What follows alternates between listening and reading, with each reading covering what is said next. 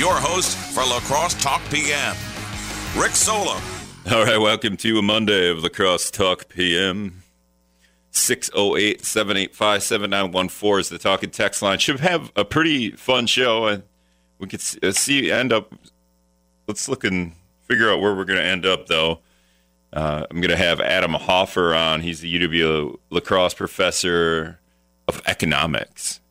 So inflation.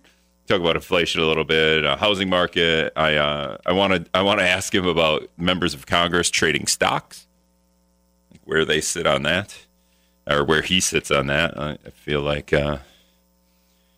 members of Congress probably shouldn't trade stocks, but it seems a little bit more complicated than that. I think as a lot of people probably live and die by the stock market, and if you can't do that, then what? But we pay them enough, right? We pay them enough. 608-785-7914. There's some other things. Trying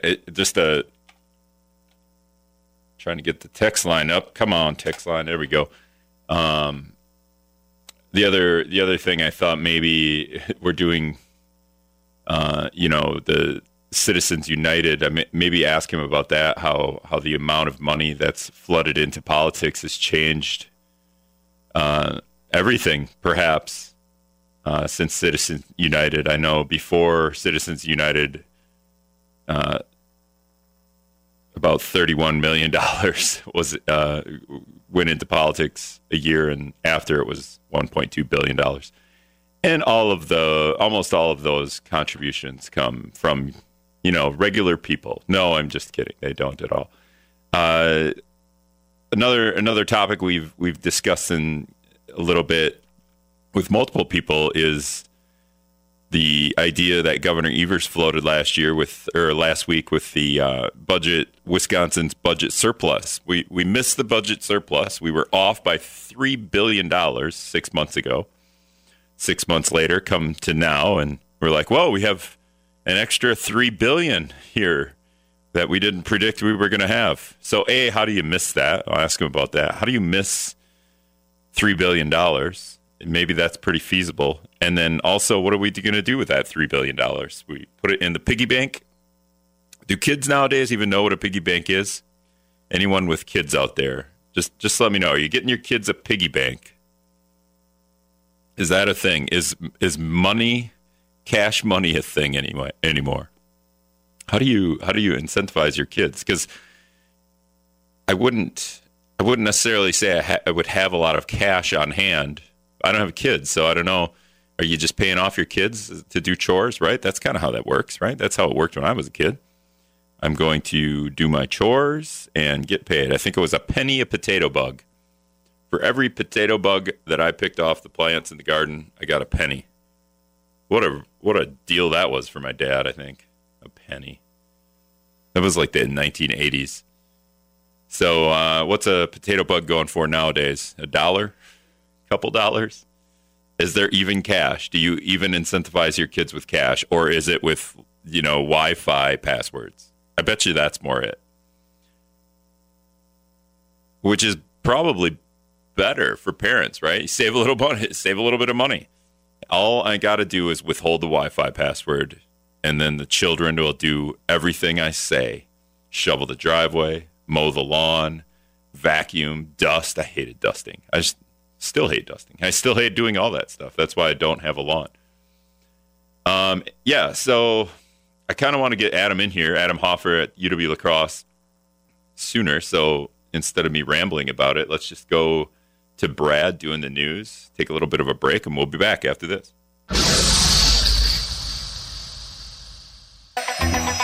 All right, welcome back to Lacrosse Talk PM, 608-785-7914. The Hoff's on with me. Adam, you recognize this music? Oh, good old Knight Rider. Love it.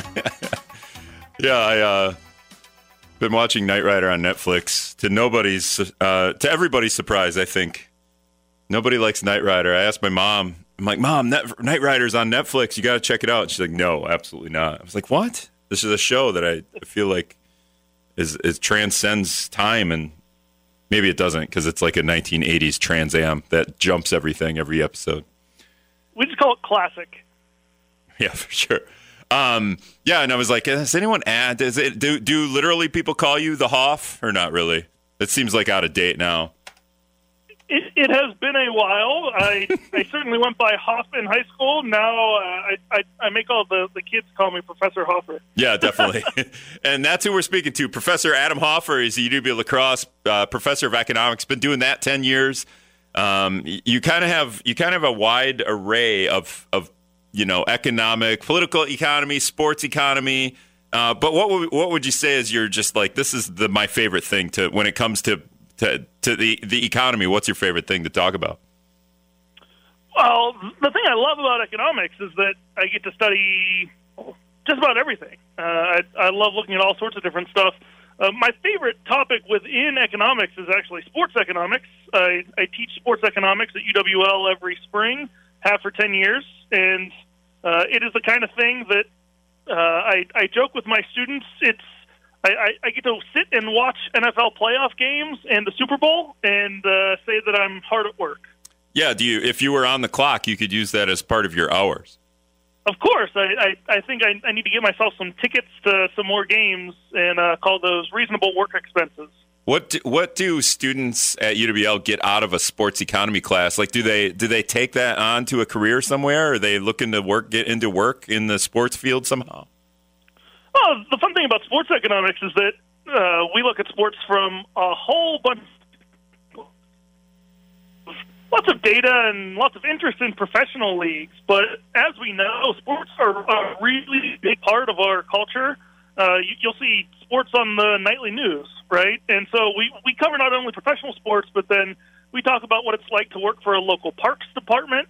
And, we did some work a couple of years ago on what the city parks department was going to try to do for the now built train park.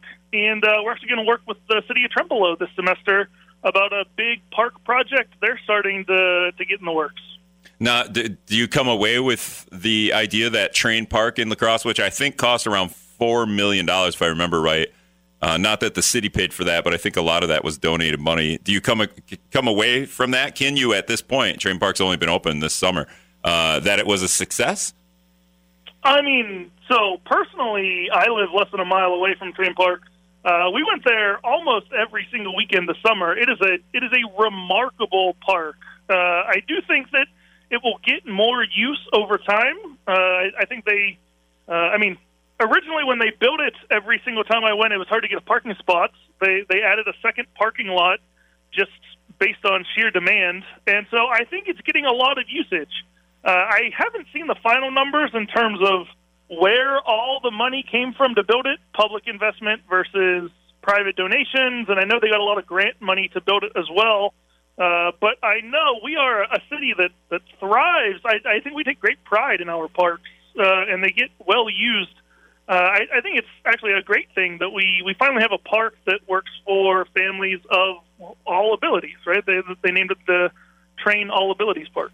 The next step would be to build maybe a 4 or 5 story parking garage and then connect that to some kind of zip line setup so we can zip line from the top floor of the parking garage right into the park. Well, if you want to start a petition for a new adult park, I'm all on board with a multi-story zip line. Well, you said parking's a problem, so I'm trying to kill 2 birds with 1 stone. All right, when it comes to the sports economy, I saw this tweet the other day from a Lions offensive lineman, Tyrell Crosby, and it has to do with just the idea that we let members of Congress trade stocks. I don't know if this is your forte, but it's one of the things that we don't often think about until we really hear about one of our members from Congress thriving and thriving in the stock market, and you're just like, really? But the Crosby said on Twitter, if NFL players aren't allowed to bet on games, which he fully agrees with, why are government officials allowed to buy stocks and stock options? Is that a fair comparison? NFL players betting on games versus Congress buying stock or buying and selling stocks? Well, I certainly think that there's a slight disconnect, but I think it's a very reasonable question, and I think he makes a great point on that. I do study political economy. I follow politicians and what they do and try to give some good analyses of public policies, the idea of letting members of Congress bet on stocks is, well, just ludicrous, right? They have the ability to not only determine how some companies do in terms of enacting policy and creating regulations that affect those companies, but then they also get that information before the rest of us. They sit in committee meetings, they vote on proposals that will affect those companies. So I think it's a completely reasonable conclusion to come to that we don't want members of Congress to have stake in any individual stock, of any kind. Congress members actually got their wrists slapped about a decade ago now, whenever a study came out that showed, on average, congressional investment portfolios beat the market, and the researchers looked at why, and it was really simple. They would buy stocks and sell stocks after they would have committee meetings, and they knew how it was going to affect certain companies, so they'd buy before companies were made better off, solar investments before solar subsidies came out, and then they'd sell before companies were about to be made worse off through additional regulations. Yeah, the fact that they can do that, and then just you could see them improve. There's a TikTok, I think, page, or TikTok users are just following members of Congress, and just because Congress has to disclose, I think, what they do in the stock market, so they're just following, so to speak. We always pick on Nancy Pelosi in the media, I think, but I don't know why we do that. Do you know why we always pick on Nancy Pelosi? Is it just because she's kind of old and looks fragile and doesn't? I don't know. It doesn't make a ton of sense to me.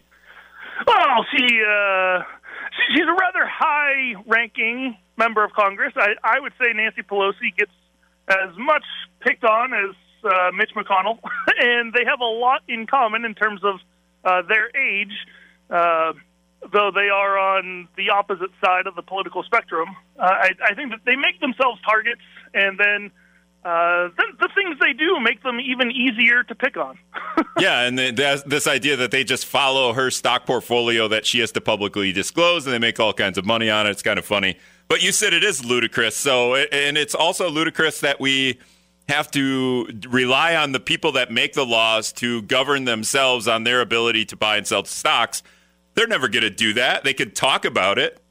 It's an election year. It's a great talking point right now. Hey, yeah, we really should maybe not allow ourselves to buy and sell stocks because we're making all kinds of money. Let's talk about that for a year, and then come next year, we won't do anything about it. We'll just, it'll go away. But I don't know if it will go away. I think a lot of people are getting pissed about this.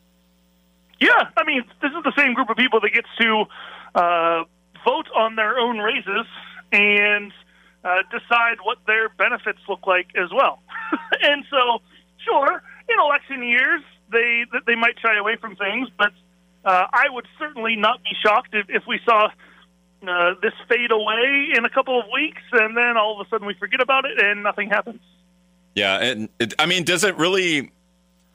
I honestly don't have any stocks. I don't think we. I think I took a 7th grade class, and we might have took a couple of weeks to buy some stocks, like fake stocks. But I don't know anything about the stock market. I'm not really invested there. You need to have money to do that, and don't have a ton of that. But this idea that these lawmakers, in the U.S. House and the U.S. Senate, they make enough money. Would their lives be that deterred if they couldn't make millions of dollars in the stock market? Like their livelihoods, beyond what they do in Congress, when they do in their off time, they can't make money through the stock market. Is that going to harm them? Is it fair to not allow them to do that? Is there ways to curtail that? Oh, I'm confident that the members of Congress would be just fine if they weren't allowed to buy and sell particular stocks. The median member of Congress is a multimillionaire, and so denying them the ability to invest in individual stocks would make almost no difference to them. I saw a proposal to me that made the most sense, and it is that you allow members of Congress to be invested in the stock market. They just have to buy something that is a broad market amalgam of a whole bunch of different stocks together. Something like a Vanguard total stock market portfolio they can buy and sell that as they want, but they won't be able to gain any particular advantage over the rest of us by picking individual winners and losers. Yeah, kind of like how a 401k works a little bit, right? Exactly. It's exactly the way that a 401k works, that almost any retirement or pension system works. You buy the whole market, right? So you own some of every company, and that way you just follow along what the market does, with no particular advantage of being able to pick a single winner or loser. Drawing a comparison to with Congress not being allowed to buy and sell stocks versus an athlete being allowed to bet on games. I think the athlete would be more scrutinized. Clearly, the athlete would be more scrutinized if you look at Pete Rose. If they were throwing the game that they were involved in because they had some money on it, because if we knew that, if we figured that out, because we can kind of figure out what our Congress people are doing in the stock market. It's just funny that we don't scrutinize this more. It's weird that it's kind of, I don't know, is this always news and I'm just getting light of it, or is this something that just comes and goes every maybe 5 years, this idea that we don't want Congress in the stock market? I think there are a lot of things about Congress that we dislike that we just sort of set in the back of our minds most of the time. And then every once in a while somebody points out something that's particularly egregious, and we say, like, wow, how in the world is this possible? And so this is the kind of thing that, with social media and the way that things can become viral, I hesitate to use that word, but the way that messages can go viral pretty quickly these days, this kind of thing might spur some action if we keep the fire going for a little bit. Yeah, and we've had quite a few Senate candidates here trying to take Ron Johnson's seat come out against, if they were elected to Senate, their ability to buy and sell stocks. So, and I have one of those on Wednesday, Alex Lazary. We're speaking with Adam Hoffer. He's a political economist, a sports economist. He's an economist. He's a professor of economics at UW-La Crosse. Been doing that a decade. When we come back, we're going to talk about inflation a little bit. And that's like the hot topic. How often is inflation a hot topic, Adam? Well, it hasn't been a hot topic for really almost 2 decades. Nobody's cared too much about inflation, but now that it's here, you'll hear about it a lot. All right, we'll be back.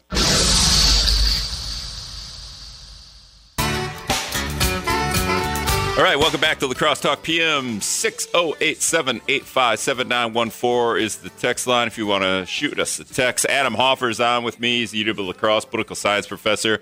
I should have played the Baywatch theme, Adam. That's what I should have did this time around. Well, I was going to say, playing some Dave Matthews Bands. This is straight up a couple old guys talking here. This is great. I love the tunes. Yeah, right in your wheelhouse. Yeah. I don't know. Like we were talking, your last name's Hoffer, so calling you the Hoff. We were talking about Knight Rider. Also, I think for a while on Amazon Prime was Baywatch. I don't know. Do you remember watching Baywatch? You must have been. I do remember Baywatch. I've also been flooded with commercials about a new Pam and Tommy show series that's coming out about the tape. Oh, good. That's interesting.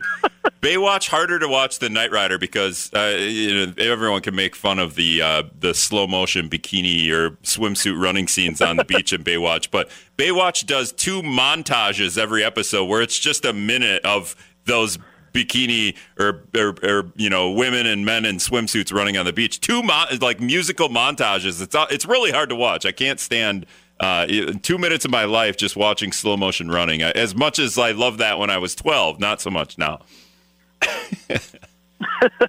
All right. So Adam Hoffer he's a professor of economics. He's been doing that a decade. He likes the political economy. So this thing that made news last week, I call it Governor Evers going to make it rain with $150 checks to all the Wisconsin residents.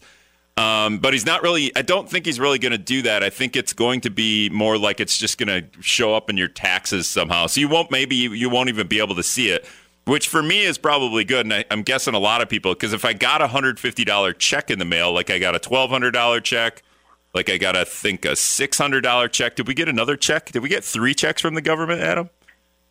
Well, depending on how much you made, I believe you did. And then some of us also get advanced child tax credits. I don't know if you have any kids, but I got a few of those checks last year as well. Okay, so yeah, and you might be thinking when you get the child tax credit check, which ended now, right? We did that was a thing. Probably smart if Democrats want to buy votes, they should probably extend the child tax credit through like maybe the year of the election instead of having it end on at the end of last year.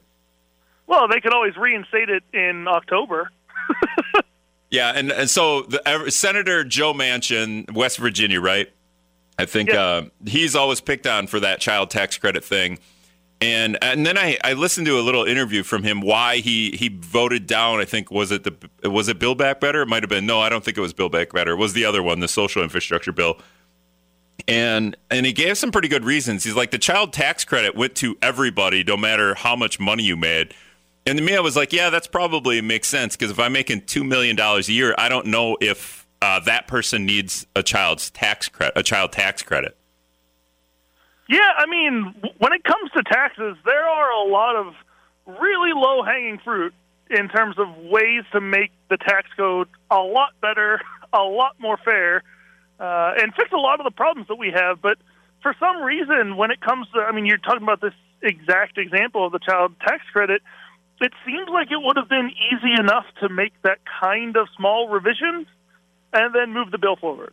But for some reason, these small revisions that seem to make a lot of sense to a lot of us, both just as American voters and then also putting on my economist hat, things that make a lot of sense, they just, for some reason, never make their way into these bills. And even as a political economist who has studied this for decades, I can't give you a good reason why that keeps happening. Are these Congress people just not great at math, and they're like, "Oh, I'm going to have to take 70,000"? I mean, it is kind of weird if you capped it at like 70 grand. A single parent making 70 grand, they don't get the child tax credit. Anyone under that, that would really suck for the person making $70,000.01, right? Oh, of course. Well, and I mean, if you look at how much the child tax credit was as part of the larger infrastructure package, it's really, really, really small. I mean, on these $1 trillion packages, even something that costs a couple $100 million, which sounds like a really big number on its own, a couple $100 million, is really small in a multi-trillion-dollar package. Yeah, and I always argue on the show here that we could just, make the child tax credit as a standalone bill. We never do standalone bills. I don't know if that's because that's how you get bipartisan support on stuff, or if that's how Congress sneaks in crap that, we don't get into the weeds on the, 4,000-page document, but that's how they sneak in the stuff into these omnibus bills, right? Yeah, we call that log rolling, or sometimes pork barrel spending. Before the votes on the first coronavirus relief package, or maybe it was the second one. It's bad that I can't even remember which one's which these days. It was remarkable that there was only one senator, I think it was Rand Paul of all people, saying, I can't believe we're going to vote on this. This is 4,000 pages. There's no way any of you have actually read this. How can we go vote on something that nobody here has read? Was that when he printed off? Did he print it off? Didn't he stand in front of a stack of papers? I feel like that was that. Yeah. I mean, he's actually done that a couple of times, I think. But yes, I believe he did that again. Because my thing is go-to move. My thing is always like, well, maybe Rand Paul's a little older. These guys are all too old. Nobody's printing stuff off, Rand. So the idea that you printed that off is because you're going to ruin your printer. It's not going to have any ink in it left. You're going to have to fill the thing of paper up a couple of times, right? So that, and then did you use the two-sided paper, or did you go one side at a time to make that pile bigger? I'm going to get to the single-sided. Yeah, definitely. All right, so getting back to Governor Evers, the news last week, the $150 checks always makes the news, but we ended up having, I think, almost a $3 billion surplus, $3 billion more. I think $2.9 billion more. It's funny how we round up billion. It's just like, billion, couple hundred billion. It's fine. $100 million. But first of all, 6 months ago, we didn't have this $3 billion surplus. It just comes to fruition 6 months later, these predictors. Do we have some people that aren't great at predicting budget surpluses? Because we were off by $3 billion. That seems like a lot in 6 months. So I know that $3 billion is a really big number.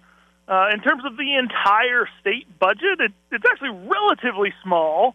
And, I mean, what happens with these revenue forecasts is that somebody has to take a guess at how the entire state economy is going to do over the next several months.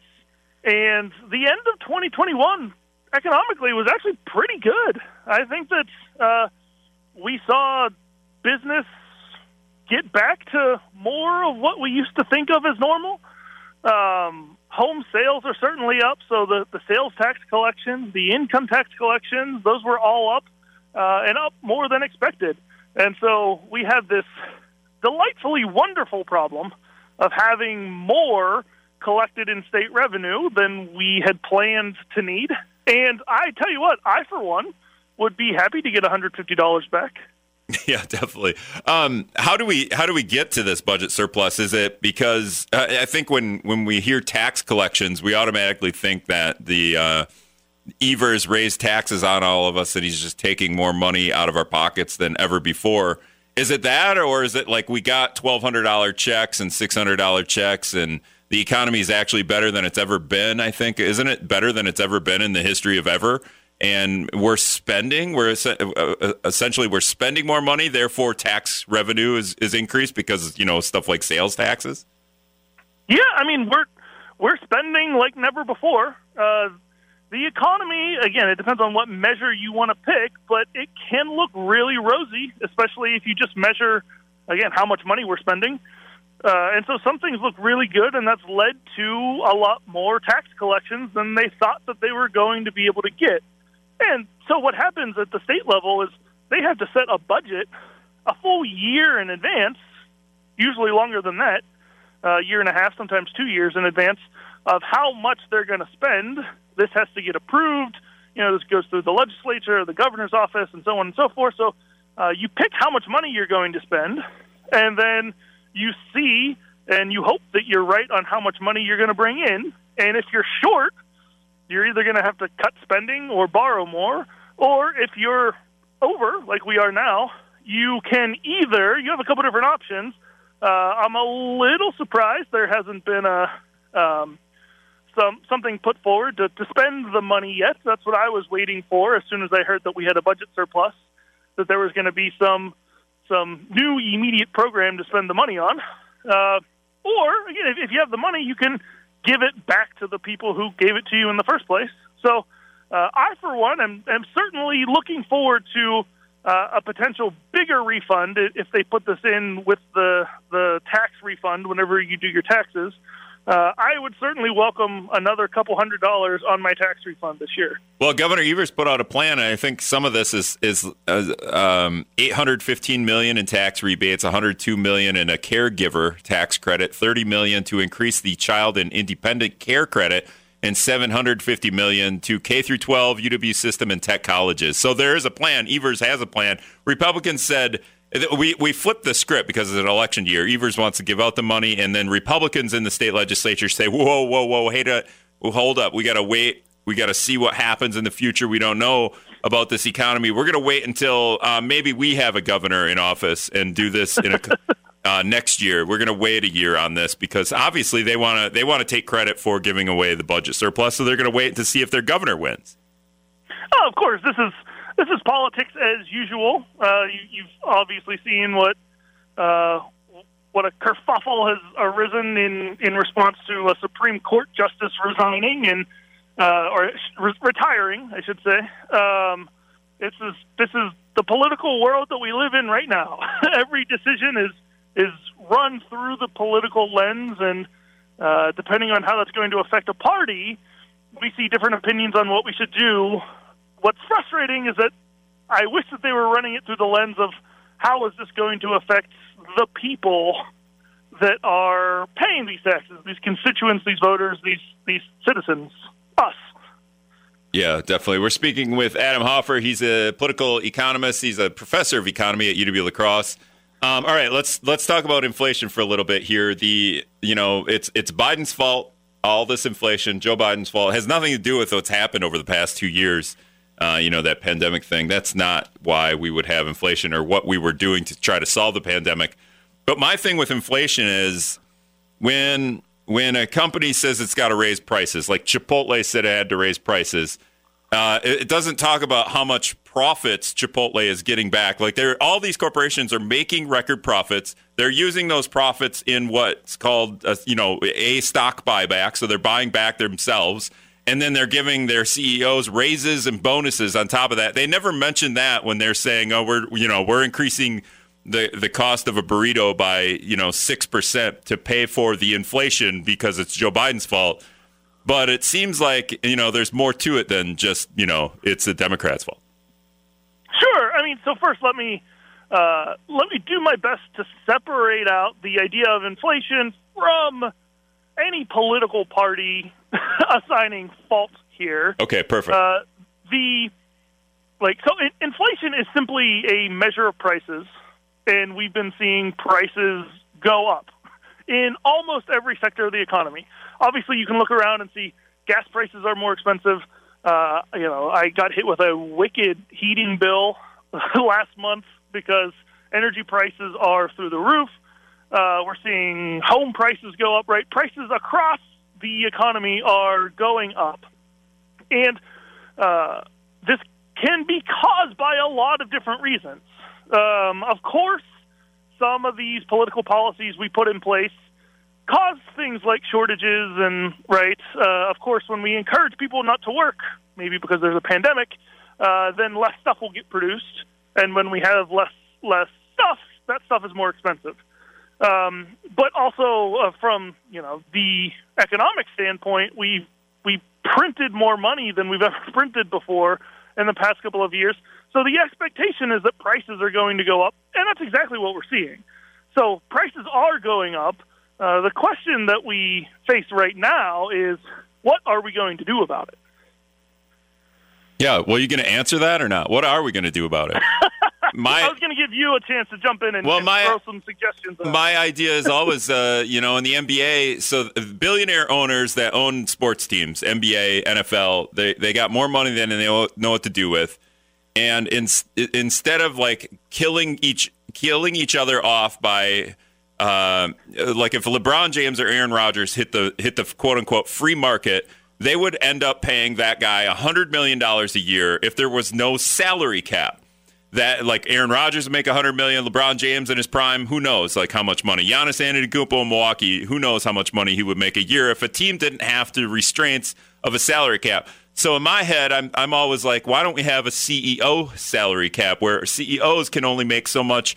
Maybe not we got to cap them at $5 million a year. But what if we did if a CEO makes $1 million a year, their lowest worker in the company has to make 20% of whatever the CEO makes, or something where it's a percentage of so the wages aren't so disparaging.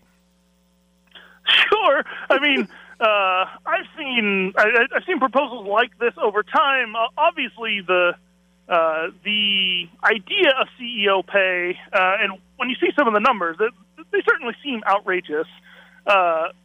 Do I think that having some sort of cap on CEO pay is going to affect the overall inflation across the economy? I think probably not. Do you laugh at you're probably laughing at how stupid the proposal is, right? I'm even talking about it or asking you about it. A CEO salary cap is ridiculous, but the idea here is to get workers paid more, because things aren't going to go. My Jack's Pizza that cost me $2 a couple of years ago cost me $2.50 or $3 now. But my wages aren't going up with the cost. The inflation cost of everyday items goes up a little bit, but in terms of housing, stuff like that, the prices are going up astronomically, and my wages aren't going up aren't keeping up with that in percentage terms.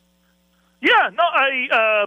Before we hopped on the call, I took a minute and I sat down and I looked at my wages for the past 10 years, and over 10 years, adjusted for inflation, I will make less this year than I did 10 years ago. And it seems absolutely crazy, right? Let me get back to this idea of inflation.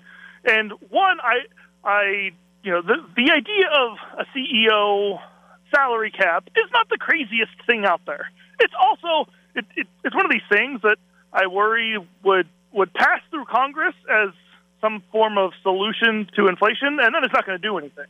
But the overall idea is not the worst one that I've ever heard. What I want to also make sure we avoid doing is messing too much with prices, because the idea that prices are going up is not, say, a bad thing.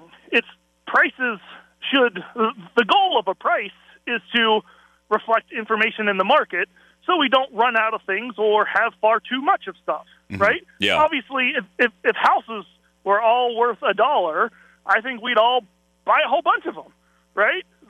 So there's a reason that the prices have gone up, right? The goal of the price is to balance out the supply and demand, and you can look at it as a good thing that demand has been going up, driving these prices up. What I'd like to see us do is focus more on the supply side of things. I had an opportunity to sit down with the mayor on Friday, and we talked about housing in the city, and there is one and only one fundamental, simple way to address a housing price issue. If you want more affordable housing in the city, you have to build more housing. You have to increase that supply. You have to get more of it.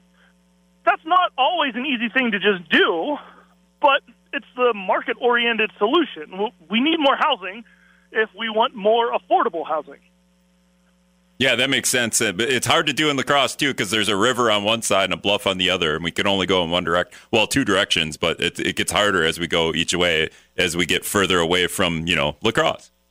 Right. And, obviously, for the city of La Crosse in particular, we have, Onalaska and Holman. We see where, the proverbial sprawl is happening, although the mayor did a wonderful job of reminding me that we're facing right now the biggest housing boom, the biggest construction boom that the city has ever seen. With I'm not sure if you noticed the new proposed idea for the old Kmart building. The Copper Rocks. Yep. It's going to be some housing development and mixed use. There's all of the new River Point district that is, I say, in the works. It's going to be a couple of years until we see that fully developed, but there's going to be a lot more housing here. I think if somebody were to leave today and come back in 10 years, I think the city is going to look a lot different, and hopefully for the better. Yeah, we need more housing, more ability to buy houses, probably more ability to rent, because rent is kind of out of control too a little bit, right? Rent prices have gone up with house prices. Obviously, just take the simple example, if you're going to buy a house with the plan to rent it out, if you're paying more for the house, you're going to have to charge more for rent in order to make that mortgage payment. Yeah, it's all about, you got to make money if you're going to be in the landlord game too, so... It's funny. I was talking with some of my students and explaining this, and of course I can buy a house that's for sale in the city of La Crosse, and I could rent it out. I'm like, but I'm going to need 20% for that down payment, and at the end of the day, if I'm going to put that 20% down on a property, that 20% better make me more than if I just bought Apple stock, because Apple stock, the company Apple, is never calling me to make a decision to fix their door, to fix their toilet that's running, or to let them in at 2 a.m. because they lost their keys. Yeah, definitely. That's Adam Hoffer. He's a UW La Crosse political science professor of economics, but gets into the political economy as well. Thanks a lot, Adam. Thanks so much for having me on. All right, we'll see you. Have a good night. All right, there was more stuff I wanted to cover. I wasn't even able to get to it all, but we could always have him back. All right, I got to take one more break. All right, that's going to wrap up a Monday of La Crosse Talk PM. Thanks a lot to Adam Hoffer, the Hoff, right? UW La Crosse, professor of economics. Been doing that 10 years. Really kind of wanted to get into the unemployment numbers, too, and just where we go with employment, but ran out of time. That was on the bottom of the list. I probably should have made it the top of the list when I proposed ridiculous ideas like a CEO salary cap, trying to have a serious conversation.